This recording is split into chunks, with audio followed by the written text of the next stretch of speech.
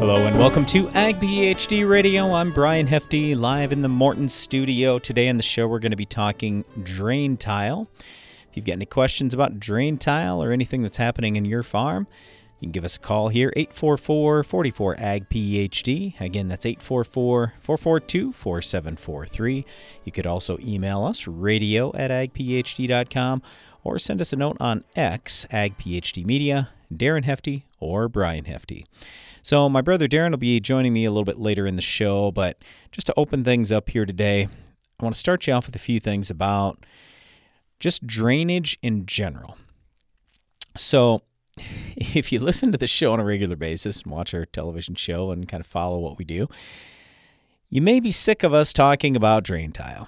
But here's the whole thing. And we had this type of question that came in the other day too, where it's like, all right, of all the other things we could talk about, why is drain tile first?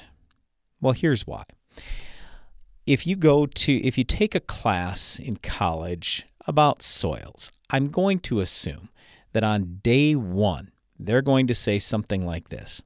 Ideal soil composition is roughly 25% air, 25% water, 45% dirt, and 5% humus, or as we would call it, organic matter. So that's ideal. Now, the problem becomes if your 25% air all of a sudden shrinks to zero or close to it because all your pore spaces in the soil are filled with water. That's a real problem because so much of what's alive in the soil needs air to thrive. Sure, there are some microbes out there that are anaerobic. They don't have to have air. But for the most part, a lot of the good soil microbes are aerobic. And we all know our plant roots are aerobic. We have to have air there or we're going to kill off our corn or soybeans or wheat or whatever crop it is you're raising, almost. There may be a few crops out there you could do it, but I don't think those of us in the northern part of the United States are going to raise rice or anything like that. And even rice, you're not flooding it year-round. Anyway, here's the point. If we don't have the right amount of air in that soil at the right depth, now we're stunting our crop growth, meaning every other investment you make, whether it's fertility, weed control, insect control, picking the right varieties, you spend all this money on all this other stuff, it doesn't pay near as well if you don't have the right amount of air in the soil. So what we're talking about all the time is water table management when it comes to drain tile, and that basically means we want good air levels, especially in the top 2.5-3 feet of soil, because that's where the vast majority of roots are going to be. Can some roots get deeper? Of course they can. We can find roots down sometimes 6, 10, 12 feet deep. That's certainly possible. But where we really absolutely have to have lots of air is in the top foot, and we like to have great air levels in the top 2 to 3 feet, something like that.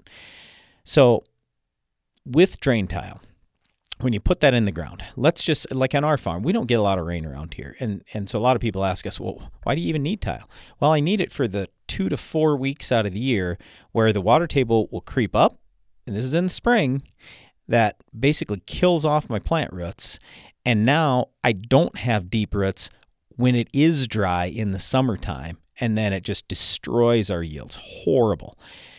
So what we're trying to do is put tile relatively shallow in our geography because we don't need the water table way down. Here's where I'm going with this. Let's say that you put a whole bunch of drain tile in at 6 feet deep. Okay, well now you've got your water table down to 6 feet deep. And let's say you have 2 tile lines that are 50 feet apart. Right at the tile line, your water table is going to be down to 6 feet. In between, the water table will rise a little bit. So let's say it's 5.5 feet, something like that in between. But nevertheless, that's a long ways down. So what you have to think about is that means you have tremendous water holding capacity. So you can get lots of rain over a few days, and your water table can rise, and it's still not going to be in that top 2 or 3 feet. So if you're in a super wet area, this is something that a lot of people will do. They'll have the tile lines set down deeper, 4 feet, 5 feet, 6 feet. Around here, I mean, literally in the last 3 years combined, we've had maybe 40 inches of rain. That's it. In your area, you might have had that in the last month. So I'm just simply saying we don't get a lot of rain. We don't need to have tremendous water holding capacity. We just need some water holding capacity. We just need that water table down to, say, 3 feet. And when we have that, then we're not too worried when you get in those drought years, because is the water table going to continue to go down in a drought? Of course it is. But when it starts at 3 feet instead of starting at 4 or 5 or 6 feet, now I have a lot better chance for capillary action for water to move back up into the soil and get to my plant roots, because my roots want some water. Again, ideal soil composition is 25% air, 25% water. So we're not saying we want all water out of the ground, and tile will not do that. All tiling is doing is lowering the water table, meaning you can keep your good percentage of water and air above that. Down in the water table, it's all water, no air. Okay? So anyway, around here, what I like is setting the tile lines at, let's call it 3 feet.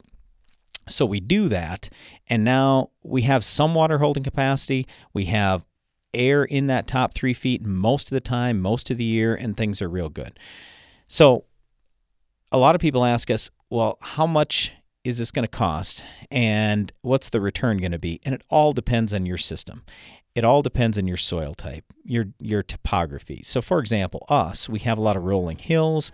We don't pattern tile everything. We tile through the low grounds, and we won't just do one on each side of the valley. We'll maybe do 2 or 3 on each side of the valley, take care of all that. So we're not spending all that much. In a lot of our fields, when we put a lot of our tile lines in 10 to 15 years ago, we spent on average $100 to $400 an acre. If you have to pattern tile everything, today's money might be close to $1,000 an acre, but the payback is pretty good if you really need that tile. So we're going to talk about drain tile throughout the show today and get to your questions in the Ag PhD mailbag. That's all coming up next.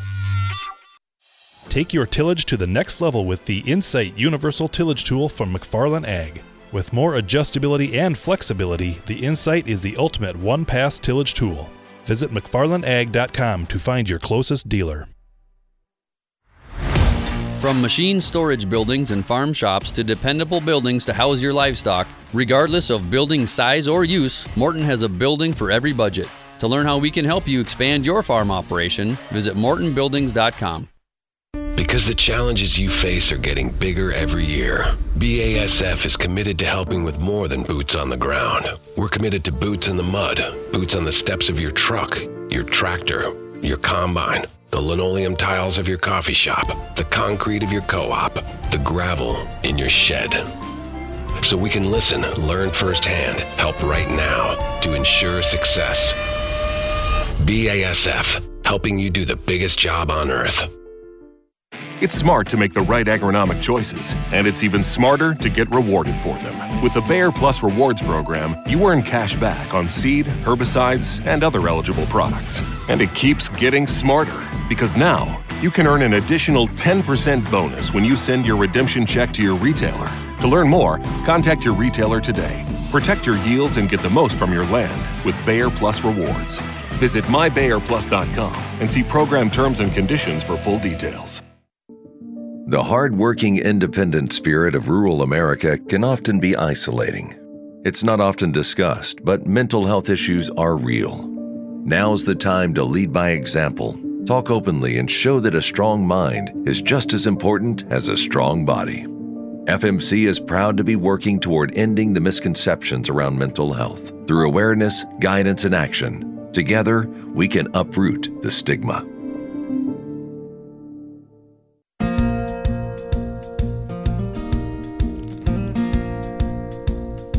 Welcome back to Ag PhD Radio. I'm Brian Hefty, live in the Morton studio. Today on the show, we're talking a little about drain tile, but we'd be happy to visit about anything that's going on in your farm if you want to give us a call here, 844-44-AG-PHD. All right, first on today, we've got Kevin Matthews with us. He's with the Extreme Ag Group and farms down in the state of North Carolina. Kevin, how are you today? Doing good, sir. Hope you all are. Yes, we are. All right, so tell us just a little bit in North Carolina about drain tile. Do you have some on your farm? Is this a common practice in your state? And just tell us kind of what that looks like down there. Yeah, so we actually do have on our farm. I actually ordered 2 more loads this morning of ADS tile to put in. We're really dry right now, so it's a perfect time to get those wet areas tiled and ready for next spring. But it's more and more common. We was one of the first to start in the state years ago, and now pretty much everyone's doing it. Just really works well. You just got to look after them. So I know North Carolina is a very diverse state in terms of topography. Where you farm, do you have to do much pattern tile because your ground's so flat, or do you have enough rolling hills that you're just doing kind of spot tiling through fields? So on our upland, we do spot tile those areas, the low areas. However, in our river bottoms, we do a tremendous amount of pattern tile, which I really like best. Yep. So on that river bottom ground you're talking about, how close together are the spacings that you'll commonly have to do in terms of this pattern tiling? How close together are those tile lines? Yeah, so what we do is we use 4-inch drain tile as the size we try to use. Yep. And typically we're on a 60-foot center to 80-foot center is about as wide as we can go, but we have some muck soils that we'll get down to 30-foot centers. Okay. By muck soils, do you know what the cation exchange capacity would happen to be? That would be right around 12 to 18 is what that would be in that soils. Yep.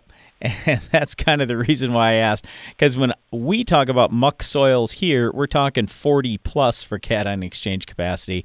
And I knew that a lot of this stuff is quite a bit lighter down in North Carolina. So that's one of the big questions that a lot of people, I'm sure, are going to throw out. Well, you have pretty light soil as it is. What do you need tile for? How do you respond? Yeah. Well, when you got a lot of magnesium in your soils, it makes it tight. And it's not porous, and the water can't percolate through it. And then we've got like a buck tiler, which is just a real hard clay, and you get that, and the water will not permeate it. So it's just a really big pain when you got that situation. Now you go down in the Blacklands, and they got those high numbers that you guys talk about. Sure. And they do tremendous amounts. And that's one of the beauties of North Carolina is we got just the absolute flat black dirt, pretty as you ever seen in your life down on the coast, and then you got everything in between, from sand to rocks to anything you want. Yep. All right, so since you put this tile in, how much yield increase are you seeing? And I realize that varies an awful lot, but just roughly, I mean, what do you usually talk about when you put tile in, or how many bushels are you hoping to gain on corn, for example? Well, that's a really good question. So we just harvested a field last week, Friday, of corn. There's about 10 acres out in the middle of that bottom. It's around 120 acres in that block. That about 4 out of 10 years, it seemed like, that area would either be a zero or a really bad rounded out area. Sure. Now, we've had it tiled for several years on 60-foot centers, and the field average was right at 250, which is exceptional for our area. And you can't have zeros to pull them kind of averages.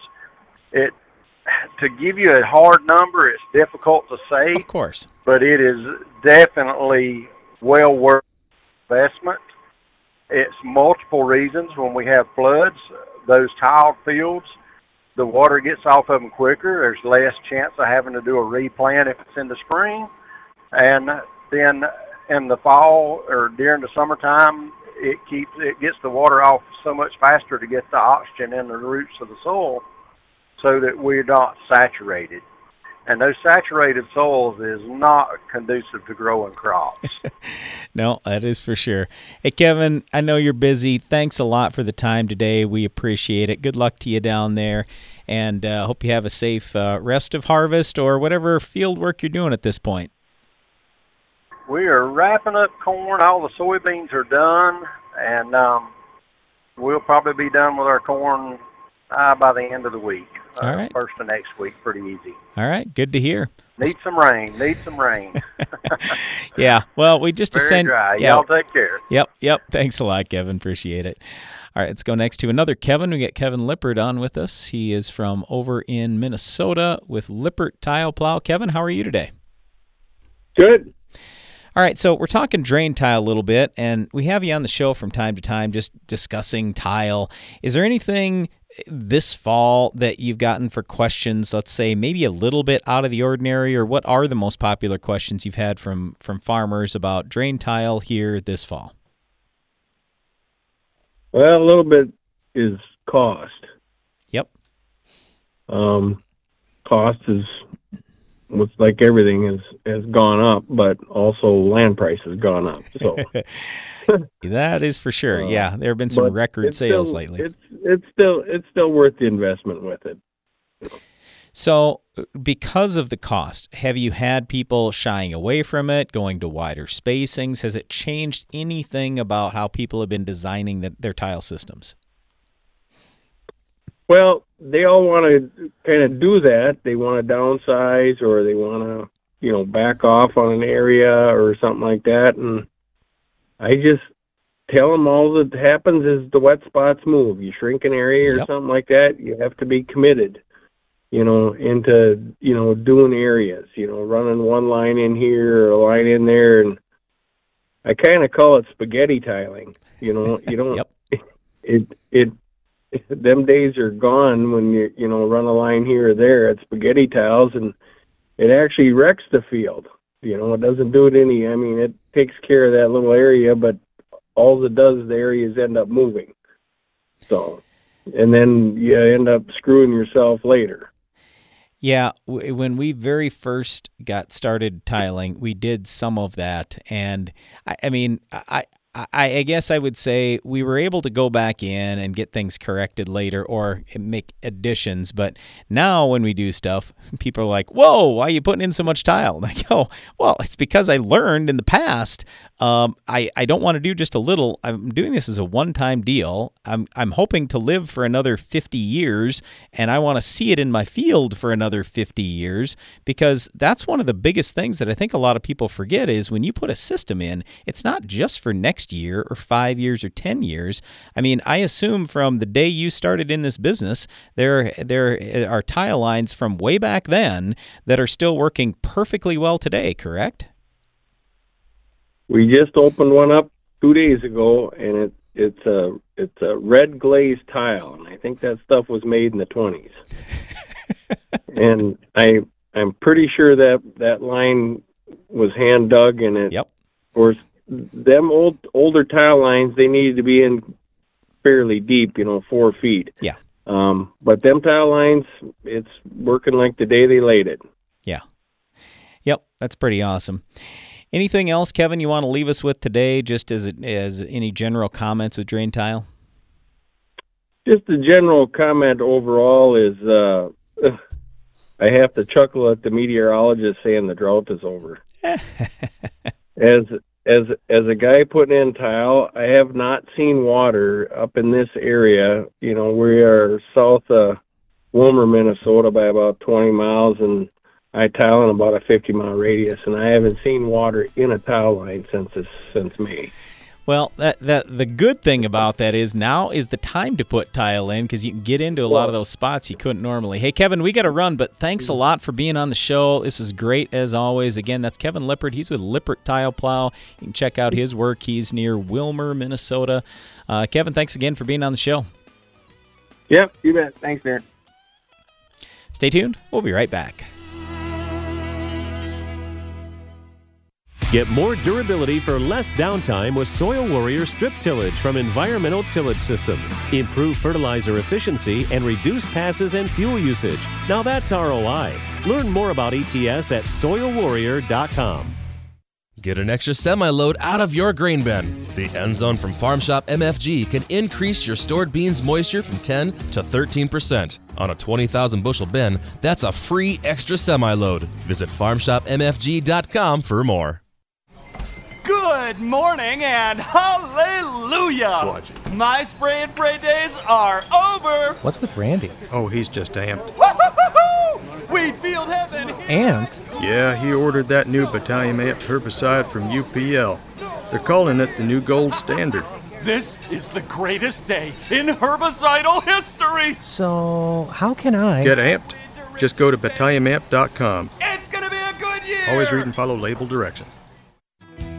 Did you know soybean diseases like white mold and sudden death syndrome can survive in your soil even after rotating crops? Prevention of these diseases is a constant battle, and yield loss from an infection can be devastating. The right management plan makes all the difference. Keep your beans safe with Heads Up seed treatment. Heads Up guards your seed from both white mold and SDS. Stay protected and profitable by asking your seed dealer for Heads Up. Learn more at headsupst.com.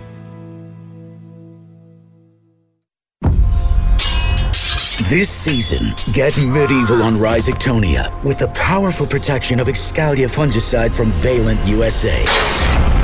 Here to shield your sugar beets from the treachery of Rhizoctonia, Excalia delivers excellent staying power, keeping your sugar beets from being conquered. Stay one step ahead of Rhizoctonia with the powerful protection of Excalia.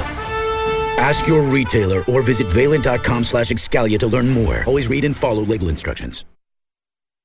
Go long for season-long foliar disease protection that starts at plant. Only Xyway brand fungicides from FMC provide season-long foliar disease protection from the start. Active ingredient flutriafol moves through your corn plants as they grow for inside-out protection from roots to tassel. Growers and retailers are sharing their Xyway brand fungicide success stories at xyway.ag.fmc.com. Always read and follow all label directions. Since when does every upgrade to your planter have to cost $1,000 a row? To me, good engineering means you create a simple tool that works in all conditions. I mean, not every attachment has to be complicated and have sensors all over it. With the 360 wave closing system, we took a simple approach. It's a blade that rolls moist soil over the seed, eliminating the seed slot. A simple mechanical solution that works. Better results, lower cost. 360 wave from 360 Yield Center.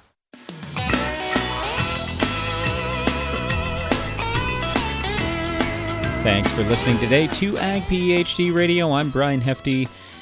Live in the Morton studio, we're talking a little about drain tile today, but we're happy to answer any agronomic question you've got for us. Our number is 844-44-AG-PhD if you want to call in or send us an email, radio@agphd.com.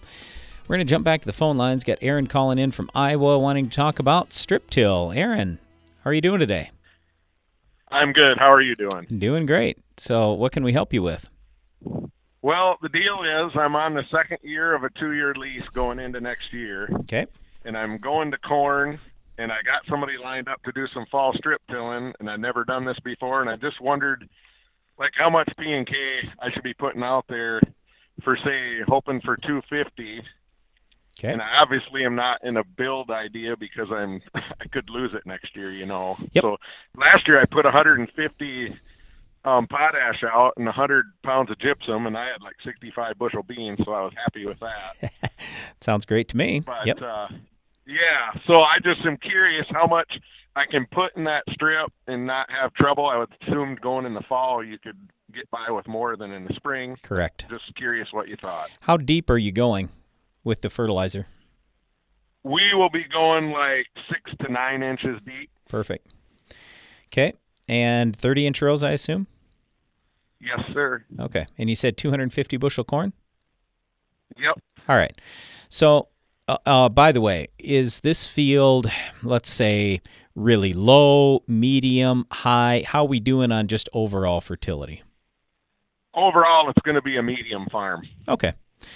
Part of the reason why I'm asking this is if you would have said hi, then I'm thinking, okay, you probably know where I'm going with this, connecting the dots. If you may lose the ground, maybe you want to mine some out. By the way, my dad did that prior to Darren and me farming his ground. I wasn't very happy about that, but whatever. That's a person's choice. But anyway. No, this is going to be medium to low. It's been rented to the same guy for like 30 years, and now I got a chance at it last year. So, and he was the previous guy was a good farmer. I don't think he was doing a terrible job, but I'm sure the last few years of his lease, he was mining out like your father did. Well, yeah, and I mean, there's nothing wrong with not leaving huge amounts of fertility there for the future if you're not going to have the ground. So we talk about that all the time. But anyway, so I just wanted to tell you what 250 bushel corn takes. So it's 88 pounds of phosphate, and it's 63 pounds of K2O potassium if you're figuring just grain removal. If you look at total, and that's kind of where I was going with my whole question too, grand total, you need between the grain and the stover 128 pounds of phosphate and 338 pounds of K2O potassium. So let's put it this way. Just as very, very rough figures, you'd need about 150 pounds of MAP or DAP, and you need about 100 pounds of potash just to replace what you're going to remove with that grain. So that's probably my starting point. And then I would say, if I'm like super low testing, maybe I bump it a little bit, but that's what the grain would remove. So anyway, a lot of times that's how we have fertilized on ground exactly like you're talking about with strip till. We put out what the grain only removal would be for MAP and potash. Or if you want to go DAP instead of MAP, whatever, it's close. Right. Okay. Well, that sounds like something good to go on. I appreciate it. Yeah, and let me just say this too. Again, if we're talking 250 bushel corn, that's a lot of bushels, and the K2O removal is only 63 pounds for grain. So potash is 100 pounds. But the total removal on our K2O is 338 pounds. So hopefully you got enough to do that. I'm just saying, if you told me, boy, you just said I got to put out at least 100 pounds of potash, maybe I'll bump it to 150 or something. I certainly wouldn't blame you on that. That's the one thing where I could kind of go either way. Okay. All right? All right. That sounds great. Thank you very much. You bet. Good luck, Aaron. Yep, thanks, bye. Yep. All right, we're going to go next to, we've got Jeremy Miners on with us. He's with Agrum, and we're back to talking drain tile again with Jeremy. How you doing today, Jeremy? I'm doing well, Brian. How are you doing this morning, or this afternoon? Excellent. Well, I'm sure it's morning somewhere. But so talking drain tile, what are the most common questions you're getting right now from farmers, agronomists, just anybody in the industry about tile? Anything new and different, or is it kind of the same thing that you usually have? Well, there's definitely a lot of the same questions that we usually get. This year, though, at least for us, we've been seeing a lot more farmers putting in drain tile that haven't traditionally put in drain tile. So farther out west, down south, areas that typically have relied on surface drainage and been looking at irrigation. And one of the questions that we've been getting a lot of is, how long does it take for my drain tile to work? Kind of goes with what you opened the program with. Some soils take longer than others. Yep. So how do you, just go into a little more detail on that. How do you usually fully answer that question for a farmer? Well, unfortunately, I don't think there is an exact measured amount that you're going to see X amount of improvement in the first year and X in the next, because every year is going to be a little bit different. In the industry, of course, and I'm sure you've heard this before, the first year is the worst year. That's what I always start my conversation with. And over time, you'll start to see areas that particularly have sat underwater for long periods of time.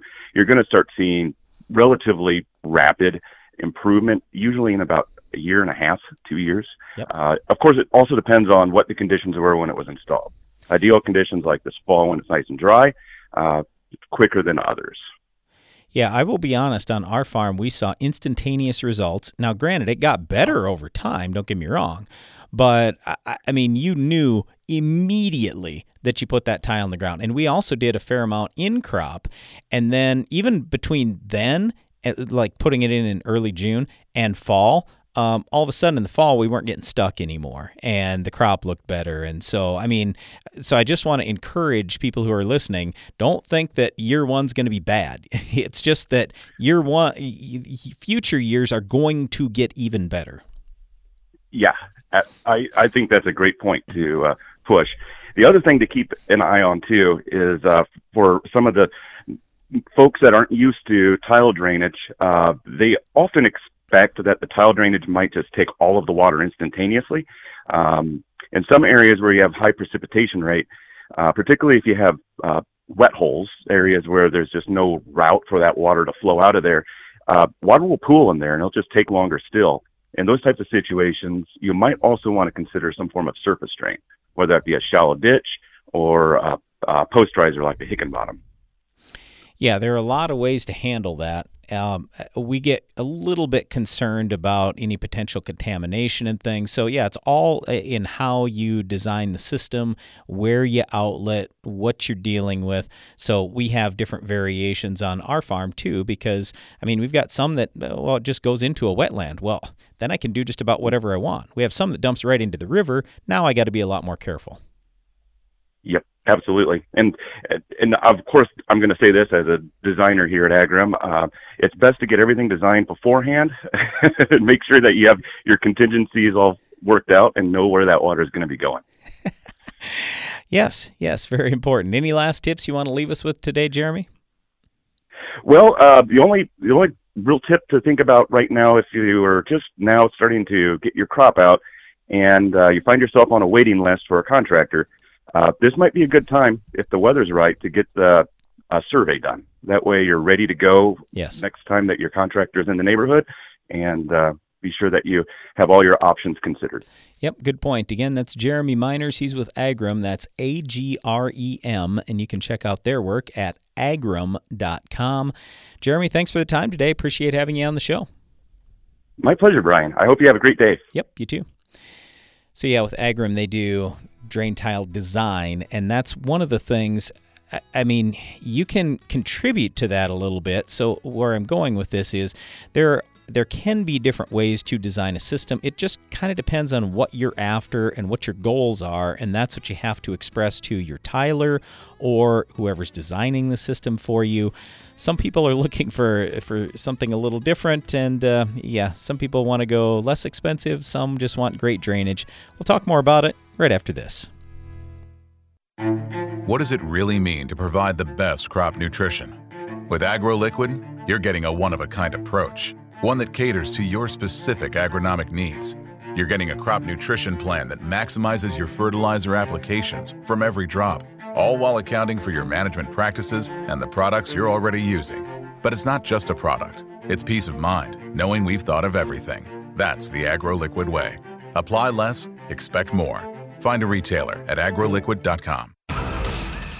Insects have reigned since the dawn of time, adapted to their surroundings, experienced the harshest climates and toughest challenges until now. With 2 modes of action, Ridgeback insecticide delivers one devastating outcome for soybean aphids: extinction from your fields. They may have lived through it all, but they won't survive this. End soybean aphids reign at ridgeback.corteva.us. Get the most from every acre on your farm by attending Ag PhD's workshops and clinics this winter. I'm Darren Hefty. My brother Brian and I are hosting a bunch of free workshops throughout January and February, with each event focusing on different subjects that will all help you make more money. On January 16th, we start off with our soils clinic, dedicated to helping you better understand your ground and how to make the most out of your fertilizer investments. We follow that up on January 17th with our corn agronomy workshop, where we review our top tips for expanding profitability in your corn. Then on February 7th, we have our Naturals Workshop, which is devoted to one of the newest developments in increasing yields across the country, natural and biological products. Finally, on February 8th, we're holding our Soybean Agronomy Workshop to go over how to make the most of your soybean crop. As you can probably tell, we have a lot of great information on how to improve your farm. We can't wait to share it all with you. Best of all, these events are free, so be sure to check them out. Learn more and register at agphd.com.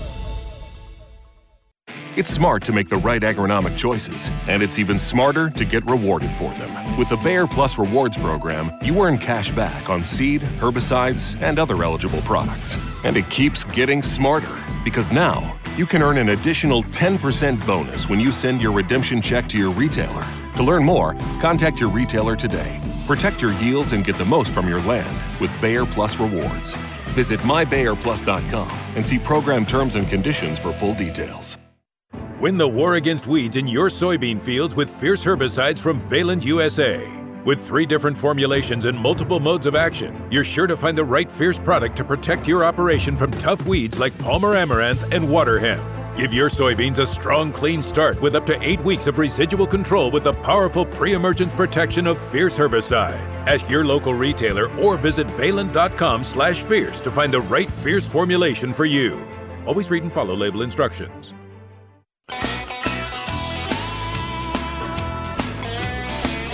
This is Ag PhD Radio. I'm Brian Hefty, live in the Morton studio. We're talking drain tile management today. And next on the show, we've got Noah Nelson with us. He's from over in Minnesota and with Nelson Ag Drainage. Hey, Noah, how are things going over there for you today? Not too bad. We're doing all right. We got good weather for November, and hopefully it stays this way. That's what I was just going to bring up. Some of our guys are pouring some cement today, and whether it's cement work, tiling, field tillage that guys are trying to do, this fall's been great around our area. A little drier, still fairly warm. So how long in the season do you usually go? What if there's a date on average you have to quit by, when is it? I'd say somewhere around that first week in December. It seems like a lot of times where we end up getting froze out.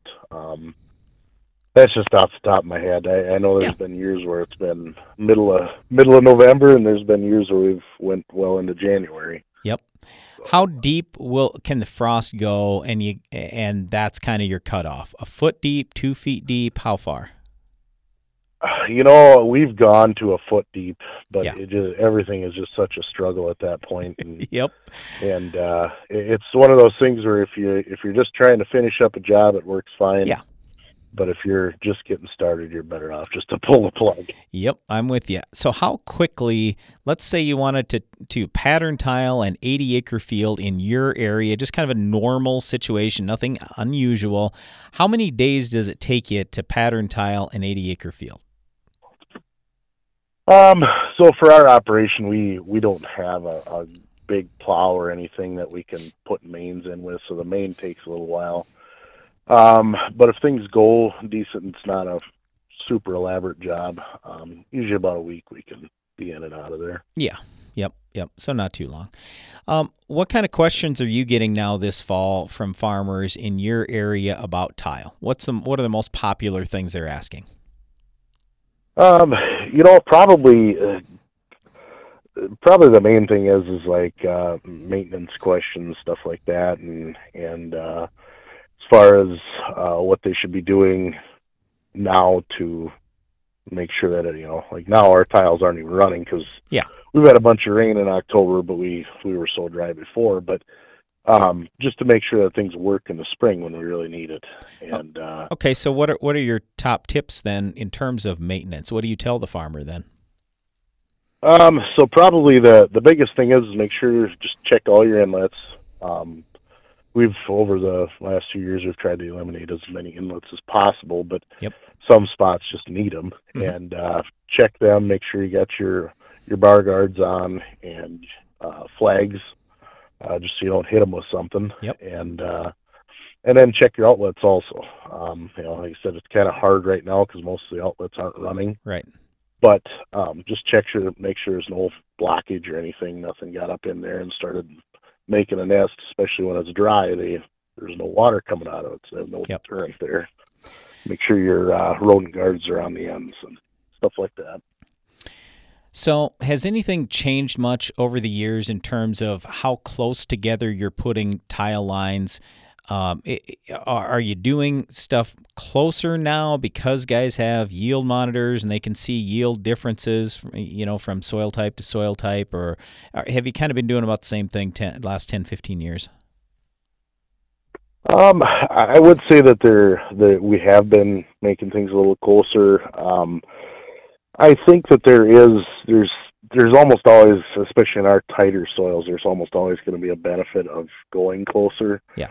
It's just whether it's, the ROI is there. And, sure.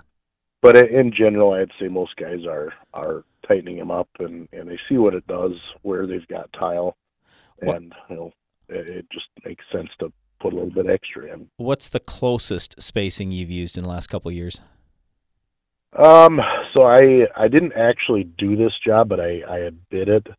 And to be honest with you, I was a little hesitant with it because it was some of the tightest soil I've ever seen. Yeah. And we were actually bid it at 15-foot spacings, and it was even then it was really, really touchy. I actually had to call another surveyor. Sure. And check with him and make sure I didn't have something wrong. And it was pretty crazy. But the tightest we've ever actually put stuff in on a full scale is 30 feet. Yeah. We have split some 40s in just a couple spots. But. Sure. Yeah, that's kind of what we've done on our farm is just split some spots because obviously there are areas in fields where there's super heavy soil and, just water may build up or whatever. So we've done that with the super tight spacing to try to avoid the inlets, kind of like you're talking about. Anything else you want to leave us with today, Noah? Any other thoughts on drain tile that you wanted to share with us? I guess just like you said, right now the biggest thing is just make sure you keep up on your maintenance, just check things over and make sure just to prevent any issues in the spring as much as you can. All right. Well, hey, thanks a lot, Noah. Appreciate you being on the show again, as always. Again, that's Noah Nelson. He's with Nelson Ag Drainage over in central Minnesota. Thanks for the time, Noah. Appreciate it. Yep. Thanks a lot. You bet. All right, I want to go back to something that we were talking about in our last segment here with Jeremy Miners, and he said one of the most popular questions he's gotten from farmers has been, how long does it take the tile to work? And I just said that for ourselves, and so we farm about 3,500 crop acres. We have tile. I'm trying to think if we have any field that doesn't have tile in it. I don't think we do. So we've had to put tile in every field that we farm. And in year one, we've always seen some kind of gain. But we've also seen where it just keeps getting better and better over time. And you might say, well, why would it get better over time? Here's what we commonly see. Most people, when they put tile in the ground, before they've got the tile out there, they have issues with salt, sodium, pH, or just flat out excess other normal nutrients that aren't flushing out like they should, whether that's nitrate, sulfate, boron. Those are the most common leachable nutrients there. And you can really just, when Darren and I get soil tests, and we get them every day from farmers all over the place, I mean, many times I look at the sheet and I go, oh, they got a drainage issue. And people are like, what? You've never even seen the field. How do you know it has a drainage issue? Well, when I see that you've got excesses of leachables, things that should normally flush out, whether it's salt or nitrate or sulfate or boron, then something's holding it up. Now, it's possible that you have a compaction issue. It's also, and I can see this when I look at the soil test, possible that you don't have enough calcium in that soil. If you have more calcium and less magnesium, your soil will be more porous, and it's easier to flush out some of those excesses.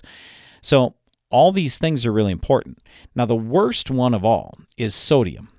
The problem with sodium on its own is it's not leachable, but we can turn it into a salt with an element like sulfate, for example. So you get sodium sulfate, that's a salt, then we can flush it out of there. But anytime we're talking about fixing soils, we usually start with, hey, you got to make sure that drainage is taken care of, because otherwise we can't flush out any of these excesses. and we're just going to continue to have problems. Now, we talk about soil pH quite often as well, and especially high pH, because what pH is, it's basically reflective of whether or not your soil nutrients are in balance. If they aren't, then your pH is going to be out of whack. So normally what we're shooting for is soil pH in the 6s. That's considered mostly ideal for availability of a lot of nutrients and especially soil life. I want to have great soil life and soil health. So everybody talks about, herbicides and pesticides and biotech and all this other stuff, and that's great. Those are nice tools. But my number one resource on the farm, my number one asset is the land, and I want that soil to be as healthy as possible. I want to get as much out of that soil as I can, and I know I can't do that if I don't have good drainage. It has to have air, and I have to get nutrients in balance. Otherwise, I'm in big trouble moving forward. So everybody talks about sustainability on the farm. Well, quite frankly, in my book, it starts with having air in that soil. That's the number one thing you will always need. All right, stay tuned because we're going to get to the Ag PhD mailbag and answer your questions right after this. It takes balance to be successful in farming because what you get out of it depends on what you put in. And Corteva Agriscience gets that. Introducing Utrisha N Nutrient Efficiency Optimizer, a biological product that naturally captures nitrogen from the air. It's a sustainable way to add balance to your traditional nitrogen methods and maximize your yield potential. Embrace a balanced approach to nitrogen management this season by visiting Corteva.us.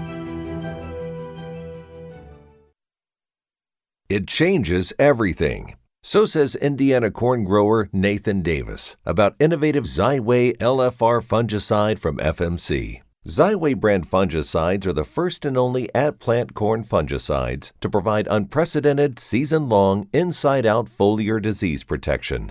Discover more grower and retailer success stories at xyway.ag.fmc.com. Always read and follow all label directions. If you understood everything on a soil test and could make your own fertility plans, do you think you could cut your farm's fertility expenses, maybe even increase your yields? Hi, I'm Darren Hefty. We want to empower you to make your own fertility decisions. That's why we're holding our Ag PhD Soils Clinic on Tuesday, January 16th at the Morton Center near Baltic, South Dakota. This could be the single most important day you spend in your farming career, and it's free. So register now at agphd.com. Effortlessly manage your farm fertility with Verify. Verify takes yield data directly from your combine and instantly generates variable rate fertility maps based on your nutritional goals.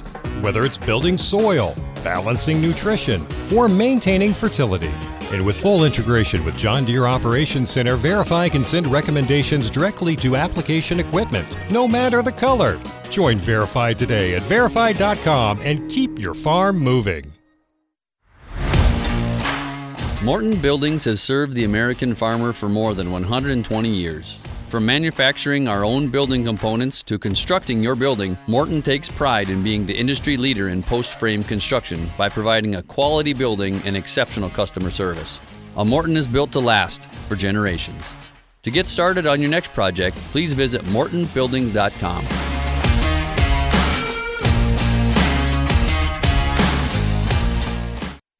My mom's got a new Case IH tractor and it can do it all. Bale hay all day. See in the dark with its powerful LED lights. Hook up all the implements. Shift like a race car, steer with ease. And it can also cool my juice box. Yeah, her Case IH tractor can do everything she needs it to. Looking for a tractor that can do it all? Check out caseih.com.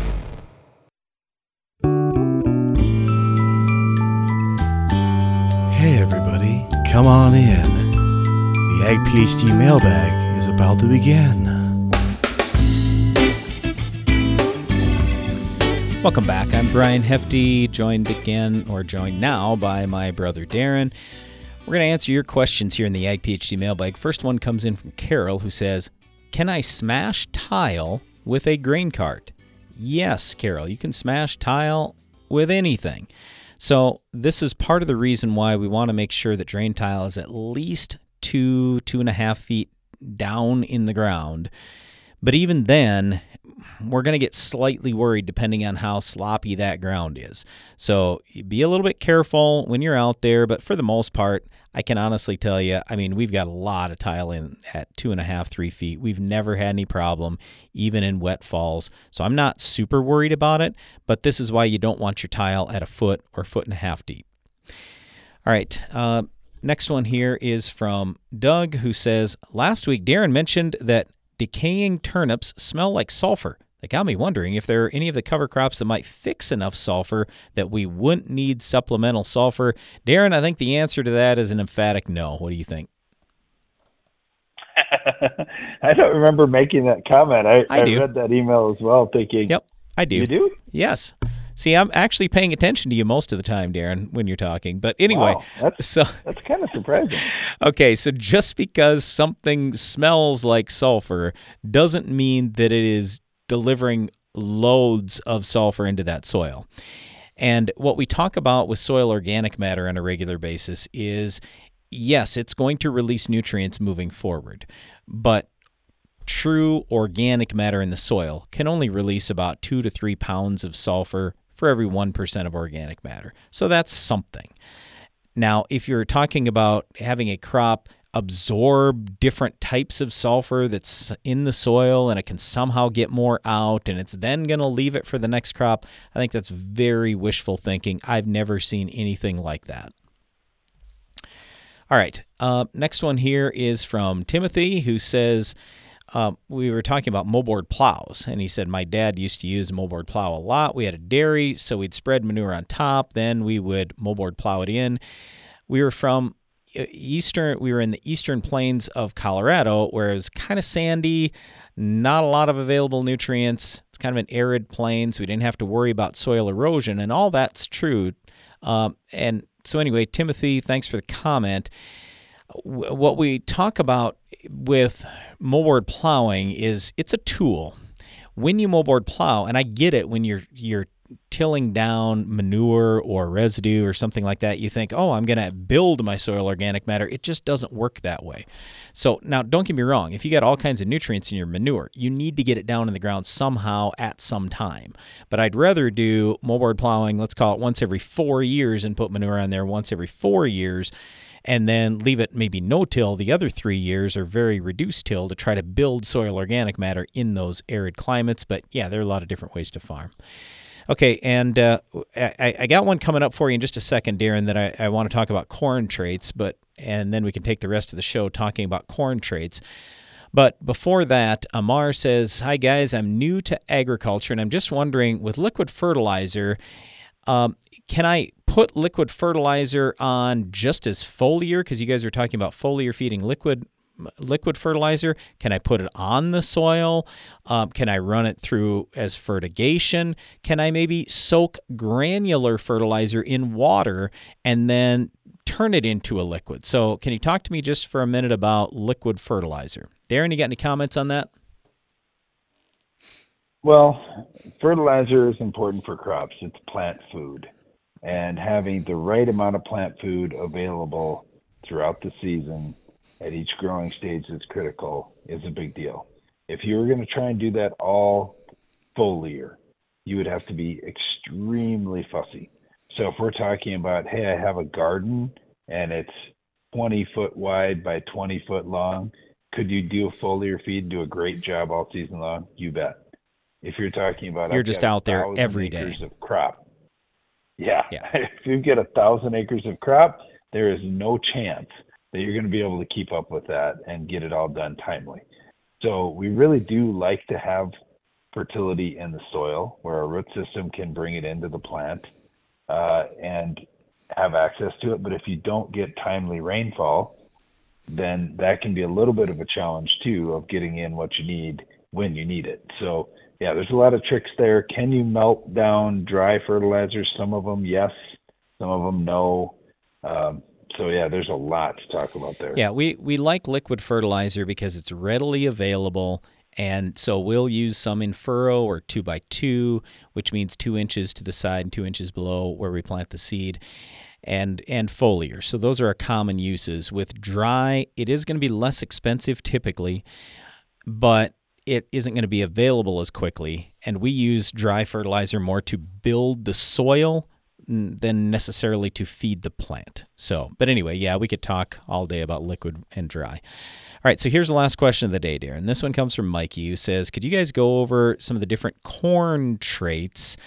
I know there are many, and it can be confusing to some, especially when you're in an area that uses mainly just one trait. So I'm in the southern area of Illinois, and it's mostly double pro here, but further north, there's a lot of corn on corn, so they use Smart Stacks. So, Darren, maybe start with Viptera, just because that is a newer one, and kind of explain what that is, and then go through maybe some of the other new ones like Smart Stacks Pro. So what are these different traits? Well, okay, so Viptera is a pretty interesting little trait that has additional activity on some of the worm species. So a lot of folks like the corn earworm control, the fall armyworm control, stalk borer, cutworm control. Yep. Yeah, there are just some additional worm species above ground that it does fantastic on. And there's actually a push by the industry to take a lot of the double pro type traits that are mainly corn borer products. Some of them have some activity on black cutworm as well, but mainly corn borer is the big bug that it's after. And in the industry, they kind of wanted everybody to adopt the Viptera, which is tough because that's owned by one company, Syngenta. Yeah. So that didn't ever really fly, but there are some traits that are stacking in Viptera that we'll talk about here, and that's really added additional control. So for example, Tricepta, that's a double pro plus a Viptera, basically. So you're going to get, in addition to corn borer, you're going to get those other worms that we talked about, fall armyworm, western bean cutworm, and so forth. So that's been a really nice trait too. Then you look at the below ground protection traits. So Syngenta's got Duracade. They also have Duracade stacked with Viptera now, which is going to be the direction they go. So they have more above and below ground protection. For the Bayer traits, they've got Smart Stacks, was their original one that stacks like 6 BTs up to get above ground and below ground insect protection. By below ground insect protection, all you're really talking about is rootworms, right? It's corn rootworm control. Yeah. And so with the Smart Stacks, that's been nice, but there's developing resistance with corn rootworms to those stacked BT traits. So Bayer has come with a new trait called Smart Stacks Pro, and the Pro portion of it has RNAi technology. So it's got RNA interference that is going to work on that bug in a whole different way than the BTs. So you've got, in essence, another mode of action to try to control those resistant rootworms. Yeah, and we're seeing other okay. I was just going to say, so real quick, the BTs are protein that the bug can't digest, and that kills them. The RNAi stops the bug from producing a protein it needs to live. We don't have a lot of time left, Darren. Just real quick, Chrome. What's Chrome? Well, that's another trait that's out there with the intention of getting some rootworm control. Unfortunately, it doesn't have quite as much BT punch as what you've got even in Smart Stacks. And this is part of the challenge for the industry. Chrome comes from Corteva. Corteva owns some traits, Bayer owns some traits, Syngenta owns some traits, and there's some other ones out there too. There isn't a single company that owns all of them. So they're all trying to make the most money, and the way they make the most money is selling their traits, when sometimes the best choice for the farmer is if two companies combine their traits together, like in Smart Stacks or Smart Stacks Pro. Yeah, so Mikey, thanks for the question. We appreciate that, and it does get a little confusing, so if you have more specific questions, we'd be happy to answer those anytime.